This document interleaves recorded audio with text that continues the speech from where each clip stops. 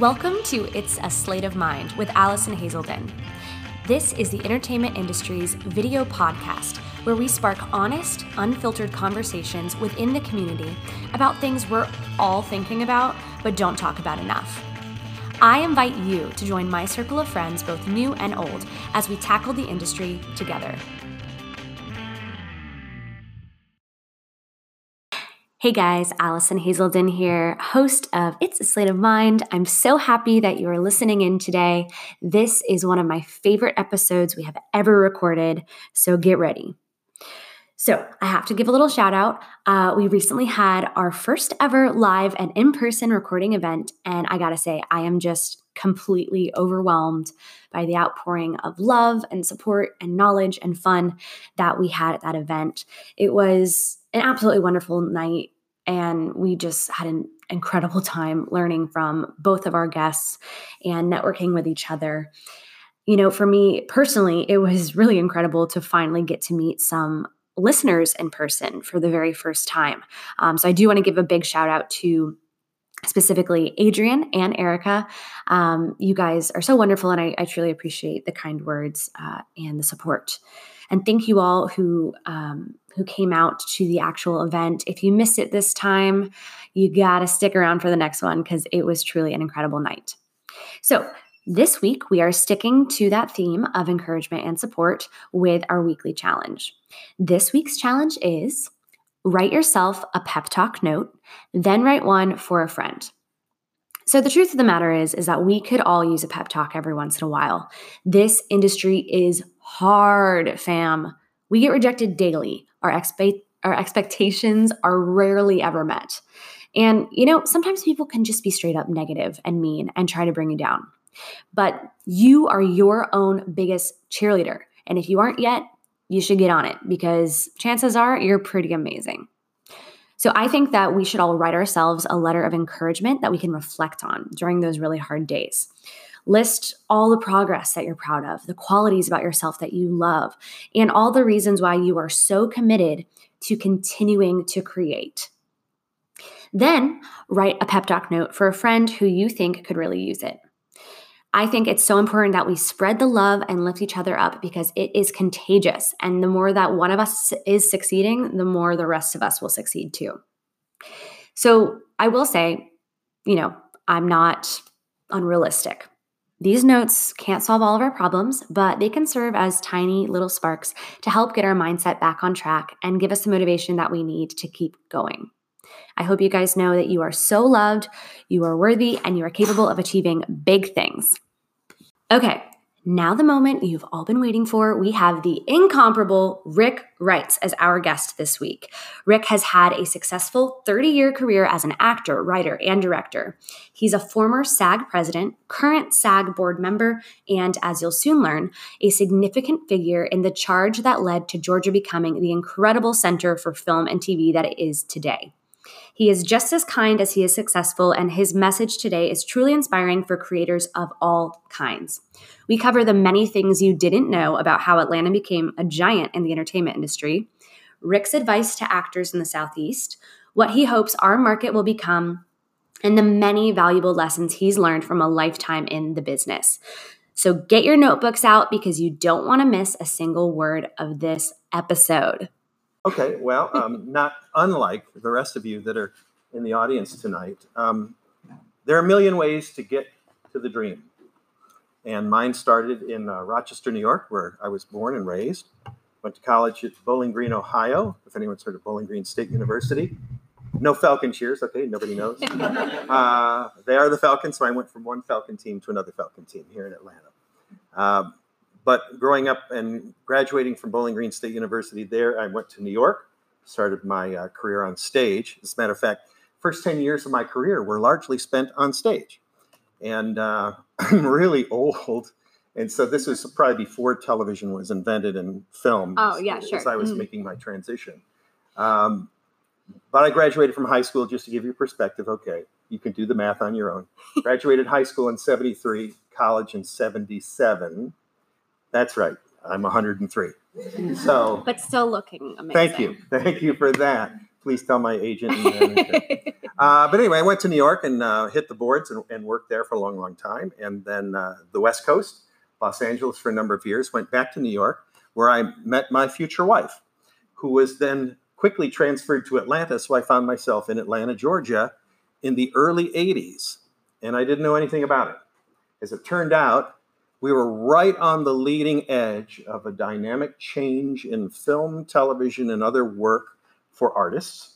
And I happened to be there when it was all happening. And it was serendipitous for a lot of wonderful reasons. And I hadn't had a lot of training in film and television. And I was able to learn sort of, you know how they send singers to Europe to tour in the old days, and they learn their craft before you open them up for the label and to the rest of the world. But you could disappear into the American South back then and sort of cut your teeth, hone your chops, and find your niche, and nobody knew who you were. It was easy to fail, but not lose. And so that was a great advantage. We did a lot of corporate industrial films, educational films. The category at Screen Actors Guild is co-ed, corporate educational films. But that was our bread and butter. We did a lot of radio. We did a lot of voiceover for television commercials. We did all kinds of things. And what you learned early by having to be here was to be versatile, to have a career. We may dream of being a film star, a television star, a thespian on the stage, but at some point, life sort of pushes you gently or not in a certain direction. But here you are allowed to do a lot of things. So jack of all trades was good. And so versatility, I still encourage people to this very day that if you're starting the business, do everything. Fail at everything. It's okay. And I'll tell you the thing that I learned from my drama teacher in college. The very first thing they said, in Drama 101, the teacher came in who had some credits in the New York stage and everything and said, I'm going to tell all of you to quit today. And if you ignore what I say and you want to make this a career, you're welcome to stay. Otherwise, leave now. And everybody stayed. And we knew that was the beginning of the climb. So everything becomes part of the process. And the process is a good thing. You start to learn that the art of acting, the art of being in this business and surviving in this business is finding little triumphs along the way. You lose a lot, you win a little. That little flower at the end of the path is the thing that keeps you going. We call it hope. Disney never made a movie that Walt Disney said, you don't have a movie unless you have hope at the end. And they made a fortune selling hope. So what I want most out of this evening for all of you is to be hopeful for your careers. As dire as things may seem, you could be exploding. There could be people here that are having a really good time and experience and getting a lot of work. Others are struggling. It's okay. Do not measure yourself by someone else's success. Your journey is your journey. Your time is your time. You will evolve and develop whatever it is that you have to give the world by simply growing up and being in it. Don't waste your time, your entire time, focusing on the goal, because the process is really the art. The awards and the galas and the glamour, that's all frosting on the cake. That's not why I do it. I don't know why you do it. You can have any number of reasons why you want to pursue this career. But the point is learn to love the process, learn to do the work. You've seen it. From little kids to adults, the ones that never have to be kickstarted. They're up first, they're there first, they're working hardest first. It's like a Little League baseball player. Who's the one that showed up first? Who's the one that stayed last? Same thing in our business. Those are the ones that go on to be successful. And that's in anything in life, but in particular for what we do here. I feel like I just listened to a whole sermon. And we're done. Thank you for being here. We're good. Thank you. We have all the answers now. So what I want to dig back into really quick when you're talking about versatility, and what did that look like for you back in the 80s, 90s kind of region of time? What did that look like? Yeah. Okay. Well, when I started out, of course, this is the one job where you always have to have another job. Am I right? This career, because And the reason I say that is you want to take desperation out of the equation. You're imminently more successful when you take that, when you walk in the room, a director, a casting director, they can smell desperation. They know when you're floundering. And so you want to take that away. So you always have to have another job so you can survive. That's the paying your dues part. Oh, you got to pay your dues. Paying your dues is surviving. The rest of it is what we love to do. So for me, the versatility came first with me being on stage. And I did a lot of musical theater, not only in the Midwest, but in New York, because that's where I eventually moved. I lived on the Upper West Side on a 3-story walk-up for years. And for entertainment one morning, I watched the building across the street burn down while I ate cereal. So that was a fun day. Wow. Otherwise, I used to use my street when it wasn't on fire. I would use my street because it was a great echo chamber. And I'd have to audition a block away. I was at 75th and Broadway. And so one block away was the Ansonia Hotel, which in the late 70s, early 80s was the cultural center for rehearsals, auditions, things like that. It's moved down 8th Avenue now for those who are from New York or have been to New York. So we have some New Yorkers in here. Yeah. I mean, you know the area. It's just south of Times Square. And there's this one great audition space there. But it used to be the Ansonia Hotel. It was a block away. So I would warm up for the musicals by walking up and down the street before it was my time. And I'd go one block and I'd go upstairs and I would sing. And when you live in a neighborhood in New York long enough, you get to know everybody. It's a culture, it's a neighborhood, it's your people. And they would always ask, what are you auditioning for? What are you singing? It was better than the shower because you had an audience and so you could shake the nerves by singing in the street. It was no different than being a street performer, essentially. And I love New York for that energy and the give and take of all that. And I was sitting in a Starbucks not too long ago when I was getting ready to audition for a TV show there. And this little boy from the Midwest plopped down next to me, 11 years old, and he just burst into song sitting next to me at a Starbucks. And I went, so what are you reading for? and he laughed and his mother laughed and he went off and he was doing a Christmas show or something of that nature just up the street. So I had to learn to do legit plays, musical theater. That became, I used to sing telegrams. I used to work in Friday's restaurant in New York where I was a singing waiter to make extra money. I was the only person who would sing to the tables. And there was another guy by the name of Rick who worked at the same restaurant. And we used to do a little thing called putting on the Ricks. And for an extra $20, we'd come to your table and we would sing to make extra tips for them and us. And you go, this is working for me. And we had a blast. So versatility meant exposing yourself to as much as I could. I got opportunities then to do some television commercials. I didn't know much about it. I wasn't very good at it, certainly, because I hadn't been trained. And because I'd focused everything on stage. And that's when I began to understand that it was another technique. And about that same time, I moved out to LA for a short, I was almost on The White Shadow on television. And I was brought out there to be tested in the whole thing, but I just wasn't ready. I didn't know the craft. So back to New York I went with my tail tucked between my legs and said, I got to figure out this thing called TV and film. So I began to study, much like you're doing here at Drama Inc. And it takes a while. It takes a while to find the comfort zone. So versatility for me keep exposing yourself, even if you're failing once again. Expose yourself to other elements of entertainment. Take a corporate ed job. Oh, you don't want to do those. You go, well, you know what? The technique of shooting a corporate film is no different than shooting a regular film if you've got a good crew. I'm going to learn how to do this. So you got the art of hitting your mark. You got the art of listening. You got the art of transitioning for scenes and things of that nature. Where to look, where to walk, how to walk, and how loud to be. Instead of being big for the stage, I had to be small. And that was a total different trick. And so over that time, I learned how to play that game. And about that time, my wife was brought to Atlanta and I followed her.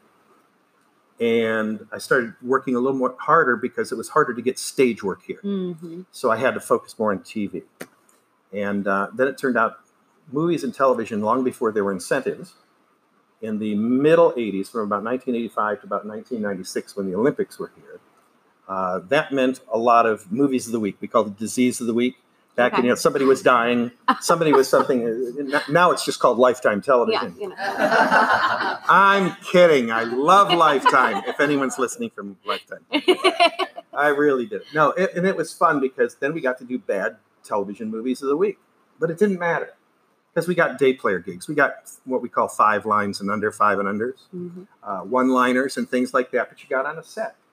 I remember being on my first set as an extra just to see what it was about. And I recommend that everybody be an extra once and then never again. If you want to be a legitimate actor, you want to be treated like an actor and not like an extra. And I don't mean that to demean people who do background work. I mean, it's all very, very noble. But this is the art of acting, and it's a skill set. So you have to develop that skill. But being on a set, you get to see how other people do it. And even if they did it badly, and it was a bad movie, it was a bad situation, there's something to learn from that. Because I'd come home from work and go, I'm certainly not going to do that when I'm on camera. Right. And that was a great way to learn. Sure. You saw from bad actors what not to do. Yeah. And then I'd get it in edit bays with other producers and go, hey, come and take a look at this. And if you want to know how directors and producers really feel about you, go into a post-edit session. And they will tell you who sucks. And they won't mince words. It is like a group of sailors just settled into a small room and decided to have a swearing fest. Because they will tell you, this person will never work again, this no good, and I won't finish the sentence. But that's what they used to do, because the people wouldn't know their continuity.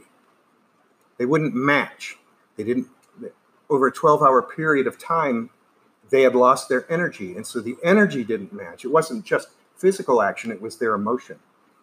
And so you began to realize that a day of shooting on a 12-hour shoot day was a marathon, and you got personal explosions of time, like 30 minutes, an hour, to actually do your craft. And the rest of the time, you spend waiting.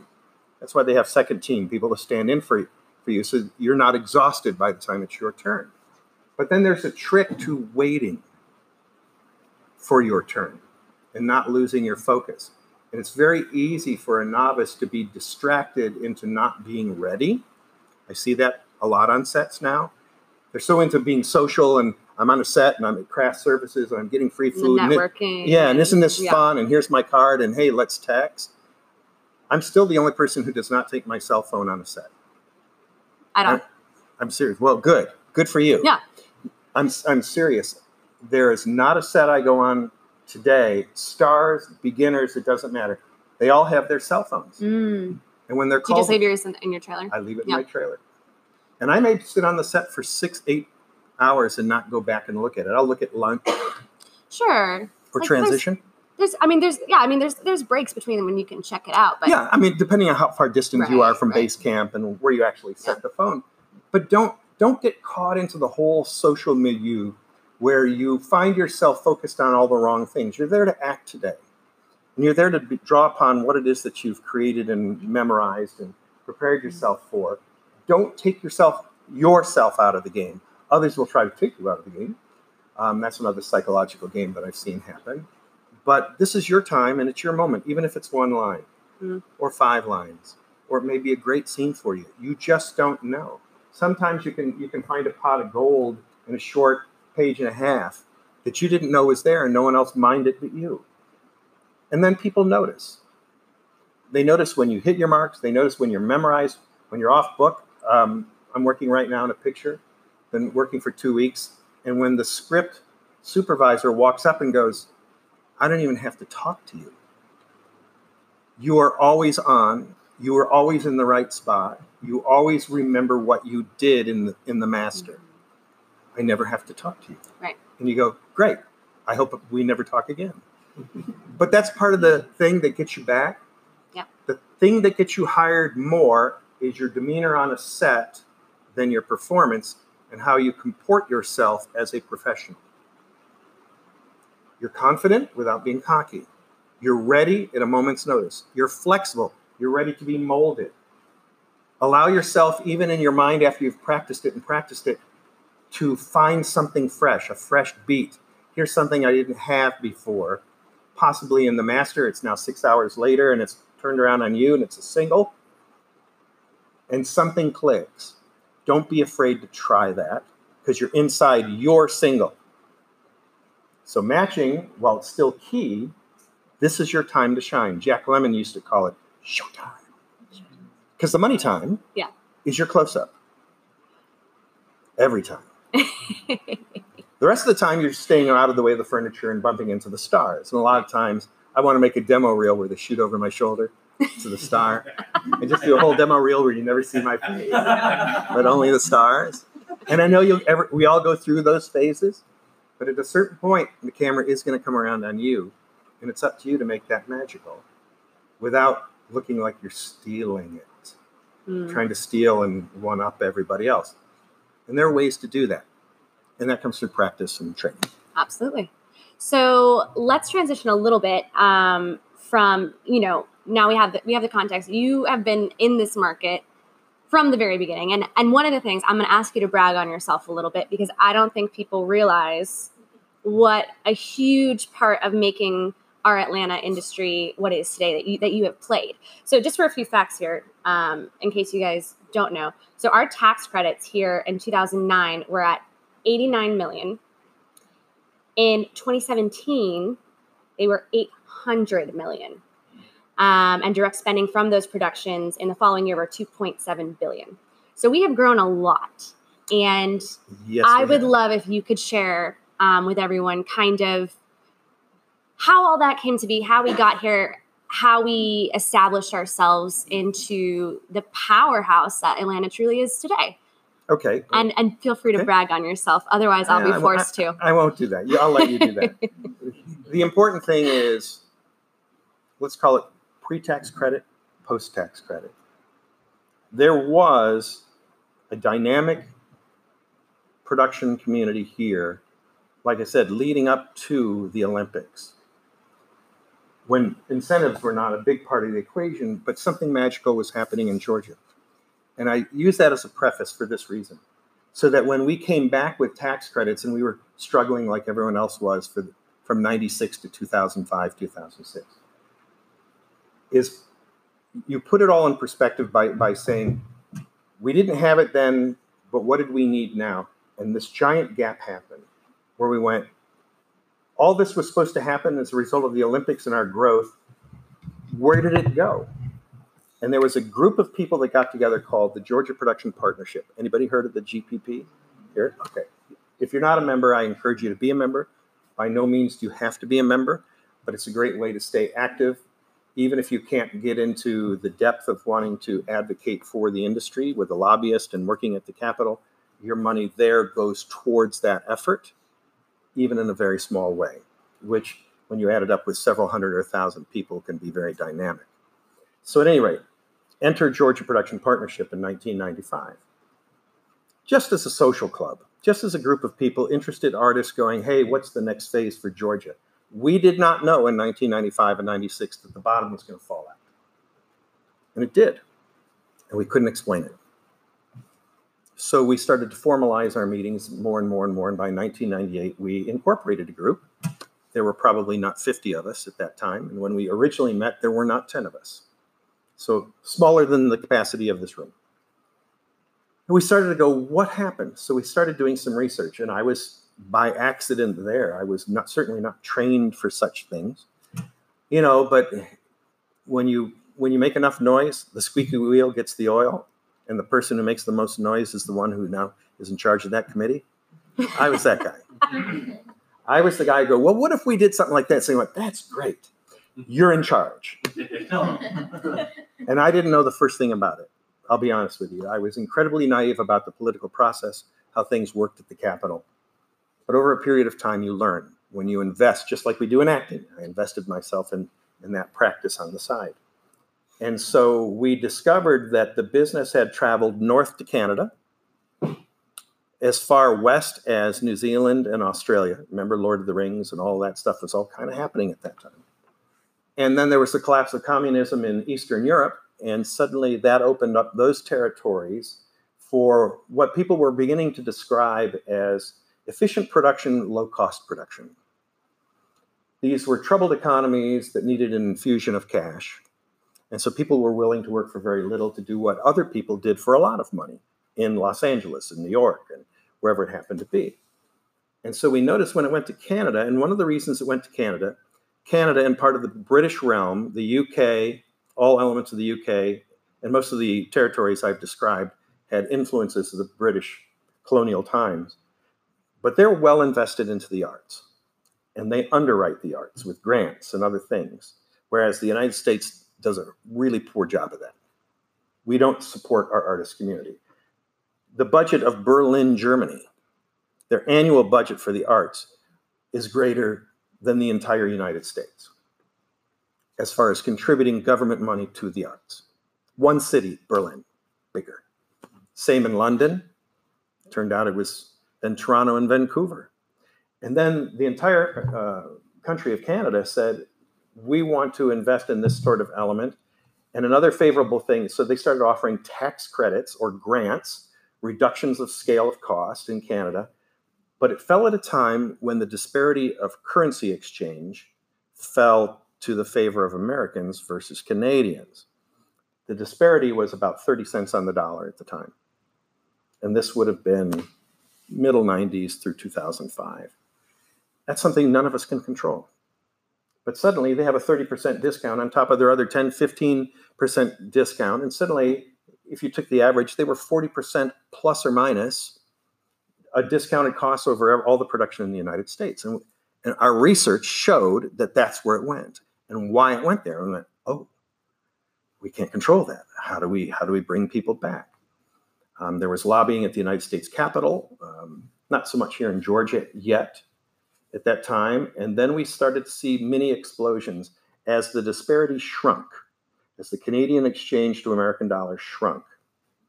It started to open, it became 20%, then 15%. And people said to California and New York and saying, if we could get that margin under 10%, would you consider shooting in the United States again? And they went, yes, we would rather be in the United States. I went, great. So if theirs came down X, we just have to make up the difference. What if we give a 15% tax credit in states? Now, Georgia didn't do it. New Mexico and Louisiana did it first. And so that happened in 2002. So now look at all the years that have transpired between 96 and 2002, where everything went fallow everywhere across the states. And we were curious about how well it would do. Georgia being uber conservative, we're not going to be quick to jump into the game politically, but we watched to see if it would work. And it did. It moved the needle. The disparity shrunk again. Then it shrunk again. And before I knew it, we were in play. And we were at par with these other production countries. And so we went, as Georgians, how do we do this? I'm here to tell you, we didn't know. I didn't know. And I was in charge of the committee. So more research trips to the Capitol, spending as many of the 40 days that they were active there and watching. We eventually raised enough capital to hire our first lobbyist. And by 2004, we had a lobbyist. And we had enough members at GPP to underwrite the lobbyist to do our work. And believe it or not, we had our first bill introduced in winter, spring of 2004. We lost. A lot of people go, Georgia just exploded on the scene and took this tax credit and ran with it. No, we did the first time and we lost. We lost. And we put our heads between our legs. He was a freshman governor at the time, Sonny Perdue. We didn't know what to do. He liked the film industry, even as a Republican. And, you don't want to put an R and a D next to any of these names because the industry should be able to survive on its own. But historically, the Republicans were more reluctant to want to support our community. So we had to get to him in another sense. And he liked the business, but it didn't make business sense. And we got into a meeting with him in the ceremonial office. You'll see the ceremonial office where all the pictures are taken. That's not his office. His office is downstairs. But we're up in the ceremonial office, and he's chatting about this. And he goes, well, I'd like to do something. And he says, I confess I don't know much about your business, but I don't spend $1 to make 98 cents. You got me? I'm a businessman from Middle Georgia, is what he said. I have a fiduciary responsibility to the citizens of Georgia, the taxpayers. I do not spend $1 to make 98 cents. Make me $1 and it's yours. And we went, great. How do we do that? We didn't know. So we started investing ourselves into economic principles, forecast engines, talking with PhDs in economics from all the Georgia universities that we could talk to, if we could get on their calendar and walk us through the process, walk us through how you project. Well, you're not a PhD, you couldn't possibly understand. And I said, I'm very linear and numbers are simply numbers. Walk me through it. And that was my great advantage. Out of everyone else on the team, my brain works analytically and in a linear fashion. And I'm very good at taking the big picture and putting the pieces together. So much so that I wrote the introduction of the F-22 Raptor for Lockheed Martin worldwide, which was, and I don't fly a plane and I'm not a pilot. What don't you do, Rick? I don't know. I don't know. Simply, they put me in a room, they did a background check, Department of Defense, and went, here are the books, read the manuals, you can't take them out of the room. Write the introduction video. And finally, I went through all the manuals and spent my couple of weeks there, and there were no windows, there were no anything like that. I was pale and pasty. I was all the things that a government worker ought to be. So, I was playing my role. And finally, I said, would you mind if I flew your simulator? And they went, you're not a pilot. And I go, I read the manual. And they went, what? And I said, yeah, I promise I won't crash it. And I got in there. And it's a head-up display, and everything cycles through your fingers just like a video game. And it's all there, and it's all linear. You can't jump from A to Z. To get to Z, you have to go through B, D, E, F, the whole thing. And I went, I got this. And I flew their simulator. So this is what you were talking about with the versatility thing? The versatility thing is using elements of what you have. But the whole thing is, that was the background that allowed me to say, give me an economic formula, and I'll put it together. And when he was done explaining it, Mr. PhD from Georgia State University, I went, I got it. But you're missing this, and this in your formula. And he went, what? I said, yeah, this is not a good view of the world because you've left out things. You don't understand the business now. Now I'm going to teach you about our business. What you do is economics. What I do is entertainment. Here's what we do. And that's when we began to fashion our way through it. And so that's how I became the leader of the team. And there was a range of 9% to 15% if the moon and the stars and everything aligned just right. But the average is about 11%. And we were in play until everyone jumped from 15% to 25 and 30%. And I went, damn it. Oh, just damn. And so we were out of play. We got our bill in 2005. By 2006, we might as well have not had a bill. Hmm. And back to the drawing board we went. How are you guys feeling at that point? Did you guys take a hit in that motivation, or were you still just doggedly going after it? Well, it's hard to lose. I mean, you invest your time, and it's a lot of time, and it's hard to recover. But you try to keep your eye on the prize. And so in 2007 and 2008, we came back, and this time the plan expanded. And this time, despite all the formulaic changes and manipulations we tried to do, we couldn't quite give away 30% and make 30%. And so we came up with our branding and marketing initiative, your marketing person, which was to accelerate the brand of the state of Georgia and send it globally on the backs of the industry. Because they said, why should we give money to the entertainment industry? And I said, because they have more money than we have, and I want some of it. And you should want some of it. I'm serious. It was as simple as they have money in a recession. Now it's 2008, and we're a kickstart. We have no infrastructure growth that we need. Just add actors, and we're ready to go. And they went, okay, we'll throw a dart at that. And it worked. And we exploded. We exploded off the map. And the marketing aspect was to put our logo on everything. It was a big deal to put our logo on it because the state budget for marketing was about $23 million for all goods and services at that time. And I said, what if you could have $100 million to $500 million ad campaign globally? Would you do it? And they said, we couldn't afford it. And I go, you don't have to. Because here's the brilliance of the entertainment industry. They will penetrate 222 civilized nations globally, like the Olympics and Coca-Cola and the United Nations. And you won't spend an extra dime. They're going to put it embedded in their film in perpetuity. And that logo is the little Georgia peach that you guys see at the end of everything. The Georgia peach existed.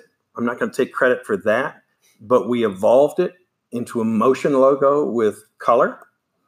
and 3 dimensions, and then 1,000 different permutations and combinations that you had to use for all the various media around the world.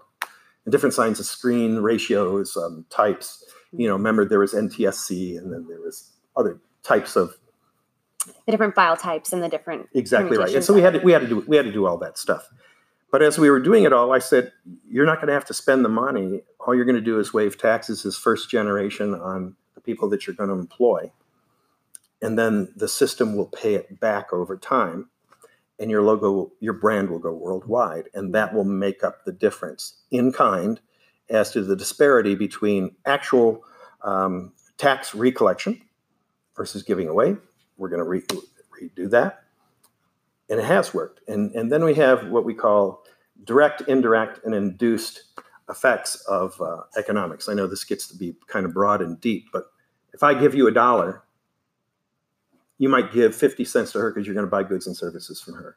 Then she's going to pay somebody another 25 cents or 30 cents. And it keeps, so for every dollar spent, it moves down the line. It's respent into the economy. So when you talk about investing in economy, you want to invest in expanding economies. And that's what happened here. Not a hard concept. Not a lot of people got it at first, but it works. And so we argue about multiplier effects and all those other things, but it is, nobody can deny that there is a downstream effect for every dollar spent. And that we can argue about the multiples, but it does happen. And so things like investment in infrastructure, Blackhall Studios is putting in over $100 million. EUE Screen Gems is going to invest over $100 million. Tyler Perry just invested $250 million. These are all intangibles that they didn't predict in their model that are evident in an expanded economy that made our system work. And so when they said, I'm losing money on you, and I said, you are not. You're not losing money. You are creating economy. And that is part of the energy of government. And that's what you're supposed to be doing. Sometimes you win, sometimes you lose. You're not losing here. And that's what brought us to here today. So out of the group of people, the metaphor that I like to use, throw a pebble into still waters, and it creates a ripple effect. And those concentric circles, as they work out, everything begins with the catalyst or nucleus, then it works out. Our group was small, but as our needs grew, the community grew with it. And the support of the community grew with it and with it and with it. And suddenly we were a force. We were an army. So it wasn't 5 people or 10 people in a room. It was now thousands of people in the room, whether they were actually physically there or not. And that meant voters. And that meant people eager for futures. And now we can reach down to the young people and go, would you like to do this? I'm here to tell you, probably the greatest thing that we'll create out of all of entertainment is a new industry that'll be spawned out of creatives that'll have nothing to do with entertainment at the end of the day. It'll be some kid who's designed something that'll be the next new business for the future. And you go, what? Yeah, I happen to be working in Georgia, and I was doing this thing on a film, and I had this idea. And then you have Microsoft. Then you have Apple. Then you have Google. Then you have Facebook. And that's where those people come from. You mix creative people, good things happen. I don't care where they're from. And I'm here to tell you, in a diversity profile, our diverse profile is better here in this room, in this market, than it is in New York and LA when I attend meetings there. We've got it. We've got it here in spades. Mm-hmm. We've got great young people, great minds, great talented people. You just haven't had your time yet, but you will. You will. I love that. So one quick question before we move forward. How is it for you balancing all of that work with your acting career? Because that was still, you were juggling both. It was difficult. And I would say at the expense of my performance career. I've done a lot of this. And I did, by the way, as a volunteer. A lot of people think I made millions. And I said, if I made millions, would I be here? Sitting here talking to you. Well, actually, I might. I'm that kind of person. But at the end of the day it took away a lot. Mm. Even my last 6 to 8 years as Screen Actors Guild president here locally, I ended up putting in 30, 40, 50 hours a week for free. I was doing the same for GPP. And when you're in season at the Capitol, it's 40 working days for the Georgia legislature. But I'm here to tell you, it's 4 months of activity, 3 to 4 months of activity. We've got people here from the ACLU, and they know. They chart the calendar. And now I do. I actually do. But then it's the preparation coming up to then. And then it's all the meetings in the summer. Believe it or not, a lot of the things that are going to be dictated in the upcoming session, which begins in January, are being talked about right now. The new bills that are going to come out, the ones that we're going to have to fight as a community. And there are bills, you're going to hear more about that later on in a conversation with Chris Bruce from the ACLU. They're doing important work that helps sustain our work. Also, lifestyle for all people above and beyond what we do as a living here. There are things that are cornerstones of civilization and the rights of individuals, and you have to pay attention. And sometimes you got to get your hands dirty and get in the fight. And you're going to give up time for that. I do not regret giving up my time to this marketplace and to folks like you, because you're sitting here means that it worked. Yeah. And we're certainly so grateful to you for that. Oh, well, you're very welcome. Yeah. So on that note, let's talk about, this past year has shook up a lot of people in our community, just with the recent changes politically and things going on. And I know for me, this was my first year being a part of this community. Mm-hmm. So I wasn't super well versed as to our history and the struggles that we had to face. So all I knew was, okay, we're having some issues now politically that are threatening our stability as an industry. I took a quick little poll over the past couple of weeks, and I had 75% of people who responded to my poll said that they were concerned about the future of Atlanta film, and 67% said that they had been considering moving to other markets. Okay. And people were scared. People have been scared. People have been concerned. And so I think we should kind of just break down from not necessarily a political perspective, but in terms of us as actors doing the work and looking at our careers moving forward, regarding this issue this past year, or just potential issues that could show up. What should our mindset be in terms of breaking down these threats and applying that to our own personal careers? Okay, first of all, there's always going to be adversity. Even in the middle of the perfect storm, where everything's going super well for all of us, there's always adversity. There's always somebody on the perimeter. There's always somebody who wants to take a pot shot and reduce you to rubble.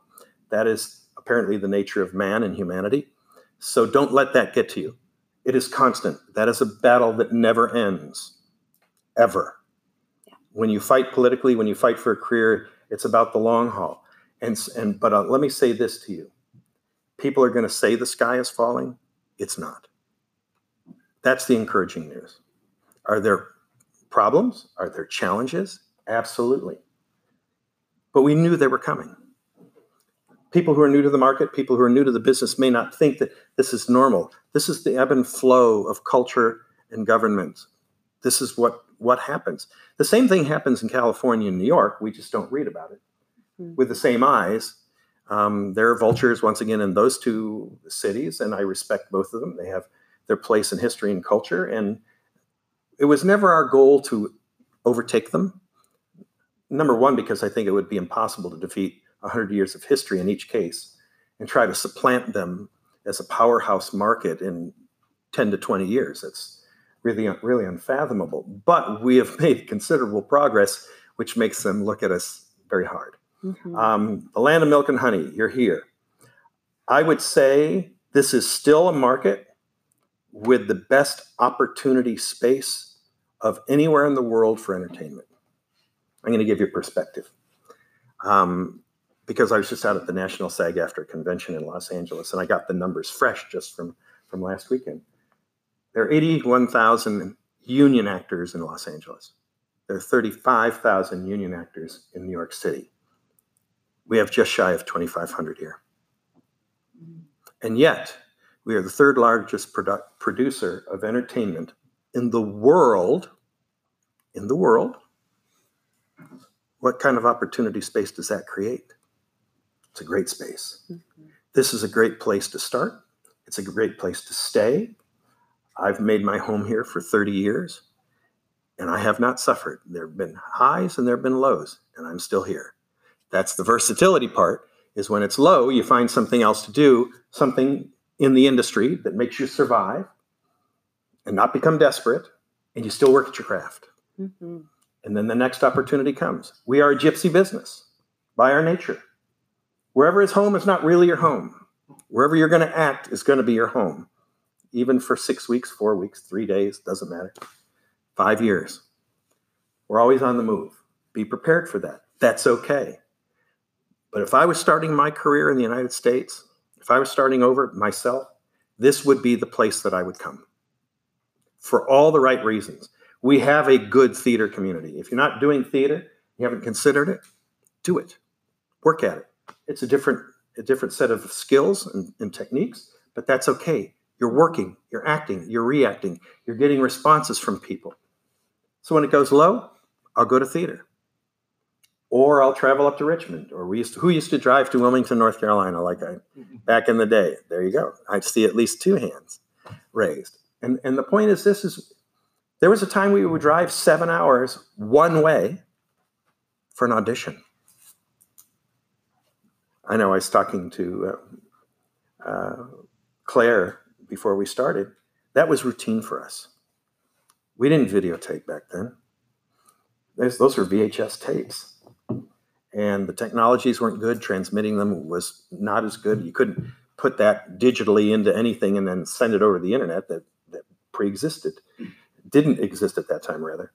And so we made the trek, and we did it. And we lost actually several people in our community because it was a long and hard trek, sometimes 7 hours one way and back, and an audition in one day, and it's 14 hours. We lost 2 people on the road because they fell asleep at the wheel. They were just too exhausted, and they died.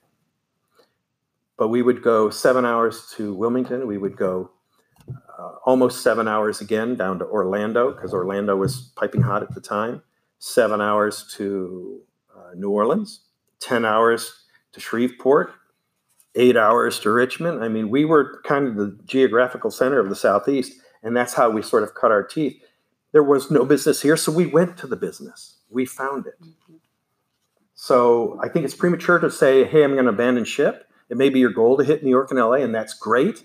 If you're going to do it, make sure you're a member of the union, you're ready to go, you've got a great demo, and you're ready to play. Mm-hmm. Because the stakes are high, the competition is fierce, and it is miles deep. Yeah. Whereas here it's not. Right. Yeah. And that's something that, I remember having these conversations, over this past year, where it's like, I don't want to be, if I'm going to be moving somewhere else, it's sure as hell not going to be because I'm running scared from something that's happening here. Mm-hmm. I'm not going to make that, because that doesn't set me up for success. If you're moving somewhere, it better be because you're ready to go and kick some ass, and there's a real reason behind that, and there's research behind that, and there's experience behind that.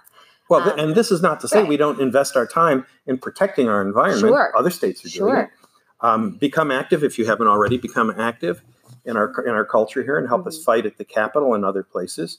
There are social issues that, of course, concerning to all of us in differing degrees. Yeah. But remember, I said we were a diverse group. We have as many people, and this is why I want to try to take the R&D, Republican and Democrat, out of the conversation. To sustain a business over the long haul is to survive the transitions of power, no matter who's in power at that time. They may be favorable to your views at any moment, and the next they are not.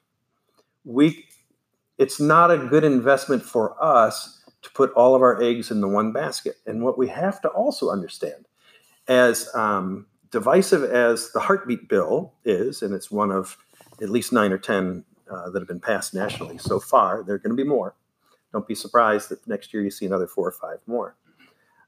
But as divisive as that situation is, we have to keep in mind there are people within our community who fall to a side of the equation that you may not be on. And that is fair. It's totally, totally fair. When you stop and think that America is about split down the middle on this issue, or at least plus or minus, ebb and flow of time and culture and all those things, you're never going to get a room full of people to agree with you at any given moment. Here's what I learned in my history of time working at the Capitol. No matter who you view as the enemy, the people on the other side, as you try to push your agenda, when you come up with a solution, find a solution. There's always going to be some sort of compromise, but find a solution that allows your enemy to gracefully exit. That was the number one thing I learned in politics. And I'll give you the example of how that happened. Governor Perdue, in the beginning, as I said, wanted to support us in 2004, but he helped derail that legislation because he couldn't own it. He was new. If it passed, he had nothing to do with it. He wanted to take ownership of the film industry if it was successful and wanted none of the blame if it failed. He didn't know how to do that. And that's the art of politics, I'm here to tell you, at the very, very top. So we asked the government, after losing in 2004, to reinvigorate a long dormant group called the Governor's Film Advisory Commission. It kind of existed as political appointments did. It didn't. It was there, it disappeared. It was really dormant. But we said, if you had a governor's advisory board of professionals within various industries, and they recommended that a bill for the entertainment industry might be a good idea, would you accept their recommendation? Yes, he would, because there's safety in that. If it fails, it was their fault. If it wins, I can take the credit. And I went, it was me, this is radio. I just slapped my forehead. It wasn't a mosquito. It was an oik revolt. At the end, it was like, why didn't I know that? Why didn't I figure that out? There's ego in all of this, just like there is in our business. There's ego. And so I take comfort in the fact that even as we fight, and others may not fight the heartbeat bill, I don't know. What I do know is there are varying opinions, and if one side or the other is to lose, they have to leave gracefully, or it never goes away. It's not a solution, it's a temporary stopgap. And what we want is a more permanent solution. So there is no disrespect that if the bill goes through a legal process, and anytime a bill challenges the United States Constitution or a state constitution, it will be sued and countersued. You do not change laws willy-nilly without some sort of act of beyond nature, and it always becomes legal at the end of the day. And that's a good thing. It's a good thing because if it's a good idea, it will survive the legal recourse. If it's a bad idea, it will not. And as much as politics will try to play its hand in all of this, at the end of the day, there's the law. And we have to believe in the law. And we have to believe in the foundation of the Constitution. And if you're going to change a long-standing rule or amendment or ruling, it has to go through this process.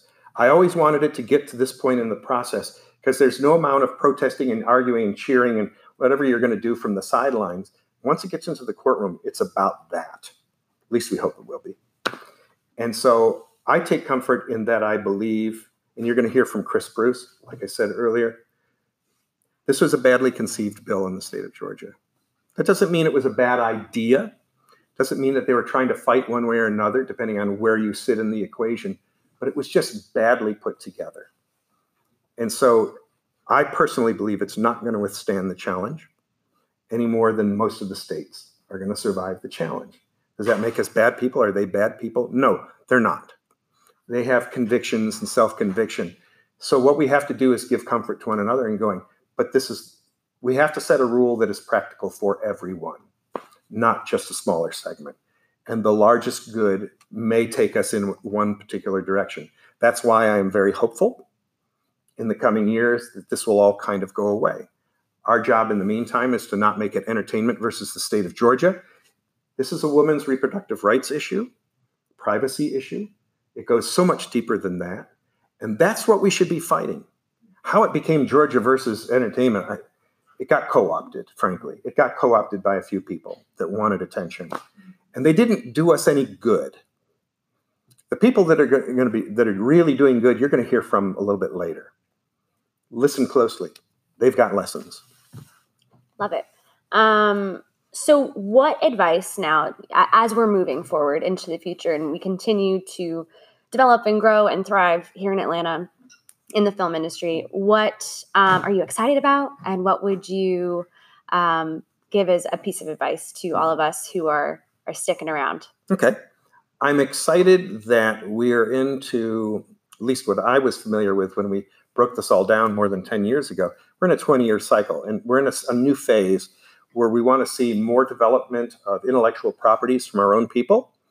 You doing your own projects, producing them, releasing them. I know you're doing that very thing and doing it around the country. Here's the great thing. The perfect storm hit this industry. We've suddenly become independent, but we're depending on other people for our living. Let's not do that all the time. Let's find ways to create a living for ourselves. There are great writers here. There are great directors. There are great actors. There are great people. We don't need to be told that we can't do it. We hear that every day. I'm here to tell you, you can do it. Nobody thought we could get a tax credit and kick the ass of LA. We did it. I have a target on my chest to prove it whenever I go to Los Angeles. But the point is we're in a can-do phase, and that was always going to be phase 2, the second 10 years. And so, fortunately, it's coincided with the destabilization of distribution. The model that was network television or even high-end cable and a selective number of channels has gone away. It's viewership on demand and streaming. It's tiny niche audiences. There's a way to make money there. It's not going to make money on the scale that it used to, but what it did is it opened up the playing field. Anybody with any kind of technology anywhere in the world can now play. LA hasn't figured that out yet. What is the deadliest of the 7 sins? Pride. LA lost their business because they didn't think they could lose their business. They became stagnant. They didn't try as much. They became expensive. They were largesse, and they were waiting to be poached. And when the technology changed, they didn't embrace it. They say they did. They didn't. Now they're fighting to try to control the next generation, and they don't know how to do that. That's our new opportunity space for creatives. And you don't have to live there anymore. You might want to. That's cool. You don't have to live in New York anymore. You might want to. That's cool. Why not here? Why not you? Why not us together? We can do this.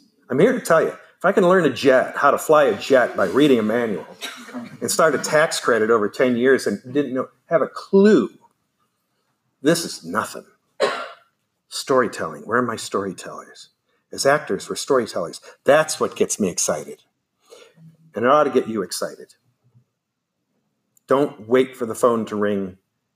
You pick up the phone. Tyler Perry said it great at the BET Awards because I got so tired of waiting to be invited to the Hollywood table, I built one of my own. And the hell with the rest of them. They can't stand him because he built his own fortress. God bless him. I'm serious. It doesn't matter what you think of him. He was a genius. What he did is he created the space and he didn't take no. Don't take no. And what that means for us is invest ourselves. Invest yourself in writing courses. If you want to learn to write, you know how to act and workshop things. Table read with other people. Pick up the thing. Final Draft is the easiest thing to go buy, and suddenly you're a screenwriter. It formats the whole damn thing for you. When I started writing, I was on this horrible computer, and I'm here to tell you, I had to learn to format with my tabs and do everything to try to copy the format in Hollywood. Now a computer program does that. That's when I was on an old Selectric or Smith Corona typewriter, and your fingers hurt and bled like a guitar player from typing out stuff. But that's how we did it. You commit to paper. Heck, you didn't even need a committee. Look at J.K. Rowling. She wrote everything long form by hand. Holy cow, who does that? She did. She's a billionaire, so that worked. Her expenses, pens and pencils and paper. Probably a lot of coffee. Mm-hmm. And that was about it. Yeah. So the great news is there's hope. And you're the hope. The person who's most hopeful for you is you. The person that will tell your story for you, there's no one who does it better than you. So do that. I'm here to tell you, we can do so much. And we can shatter the walls. And the next thing you know, you're the new hot thing. You're trending. I mean, the young people in this room know better than I do. I'm old. now. I mean, technology is harder for me as time goes on. I have a granddaughter who's 3 who picks up the phone and just starts doing stuff. She's 3. She deleted a couple of things she shouldn't have, but outside of that, it's fun. But I mean, that's how easy it is now. So be that person, be the leader, be the team. I'm trying to encourage, I'm part of the Writers Guild of America. We're having a meeting in the next several weeks where all the writers in the Southeast region who are members are going to come together and start a collective like the old Algonquin Round Table, where we meet and talk. We will force ourselves in the beginning, and then I think it'll sort of move along on its own steam. But if I can get out of 176 people in the Southeast that are registered to the WGA, if I can get 10 or 20 of them to meet on a regular basis, start sharing ideas, start sharing scripts. Has anyone heard of the Hollywood Blacklist for scripts? Yep. Those are unpublished people largely, people who have written for spec and haven't sold the property. And they share them within their own community and they rate their own scripts. And when they go up in the ratings, you make the top 100 of the Hollywood Blacklist, people's lives and careers change. What did they do? They invested in the time in the community. They wrote a script and were smart enough to share it with the community. And if you can be less self-centered than most in our industry and allow others to be successful with you, then you become part of a larger group. And then you get better. So I'm trying to make that whole thing here. You may hear of it over time, so I'll evolve it here and now. We want to call it the Atlanta Underground. Mm-hmm. The Underground Railroad from the Civil War came from down here. And the Atlanta Underground, when the city was burned to dust and it was a city built on a city, so what better than to find a group of underground artists waiting to surprise the world? Don't know what it's going to look like, but here's the caveat. You have to allow other people to be successful first, if not you, and still stay in the group. Mm-hmm. We're in as a community. So that's how we support ourselves. Actors can do the same things to make themselves better. Find groups.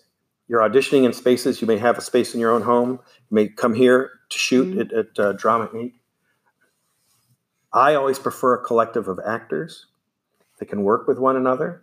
It's always best to read with another actor because at least they're going to give you something. It's going to come back and they have an opinion, always, which is good. And so it keeps you fresh. It keeps you on your toes. If you're not going to be in the room, then by golly, get someone who's going to keep you as if you were in the room. That's all we want to do. Be the best you can be at all times. That's hope. That is hope. And Rick, I got to tell you, I'm going to tell them this cute little story because I love it. Thank you for being here. Thank you for sharing your knowledge and your experience and your advice to all of us because you've been doing that for me since day one. That's right. Here, Rick's actually the first person I met before I moved here. And he kind of inspired me to make the move and gave a very small version of this talk that we just had. Over coffee, and she bought. I did. She's buying coffee for everybody. I don't know about that. But yeah, so Rick this is a very full circle moment for us. But thank you for being here and thank you for everything that you have done and continue to do for our community. It's my pleasure. And how can all of our listeners and everyone here follow along with you, get connected with you online, or check out any of your projects that are coming out soon? Well, everybody has a website, so it's Rick Reitz. I just spell it RICREITZ.com. So that's where I kind of post the stuff. We all have Facebook pages.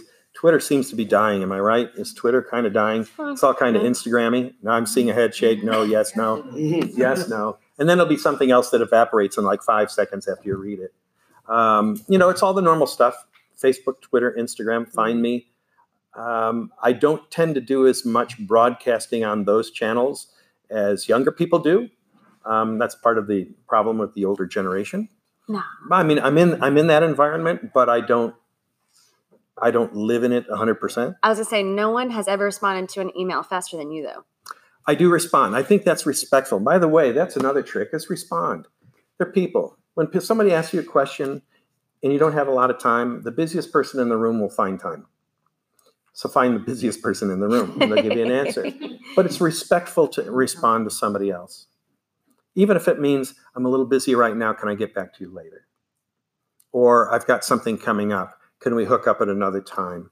here, give me a call back in 30 days. I think I had to do that with you once because I was in the midst of doing some production, and it worked out. You were coming to Atlanta, and I was available. So reach down and lift other people up. I didn't have that when I was coming up. You can do that. I love it. Thank you so much, Rick. Woo! Oh, yeah. All right. I don't know about you guys, but Rick is such a powerhouse and so inspirational. I know many people don't realize just how many barriers and hurdles we have had to overcome as an industry in Georgia. And hearing that story, every time I hear it, I just feel such a sense of pride for our market and our community, and the many, many wonderful and inspiring and hardworking people we have in our Atlanta market. People like Rick who have really fought hard to create the market that we know and love today, and that we all who are currently working in it can benefit from. So I hope you guys enjoyed learning from Rick, and I hope that you walk away from this episode feeling a renewed sense of purpose and inspiration, and hopefully have some new ideas moving forward in your careers. And I hope that you have some practical things that you can apply. I know I do. And every time I talk to Rick, I feel like I walk away with some new piece of knowledge and motivation to push me through. So that is all that we have today. I hope you guys loved the episode. I would love to hear your feedback if you came to the event or just on this episode in particular. You can connect with us over on Instagram at It's a Slate of Mind, or on my personal account at Allison_Hazelden. You can also comment on one of the listening platforms. You can give us some stars, and you could share this episode with a friend who you think might benefit from it. Because at the end of the day, that's what we're all about, is community and lifting each other up as actors. So that is all for me today. I hope you guys have a kick-ass week, and I will catch you next week. I'm actually going to fix that ending. So that is all for today, guys. Thank you so much for listening, and we'll catch you on the next one. Well, friends, that's it for this week's episode of It's a Slate of Mind. I'm Allison Hazelden, and thank you for joining us. See you next time.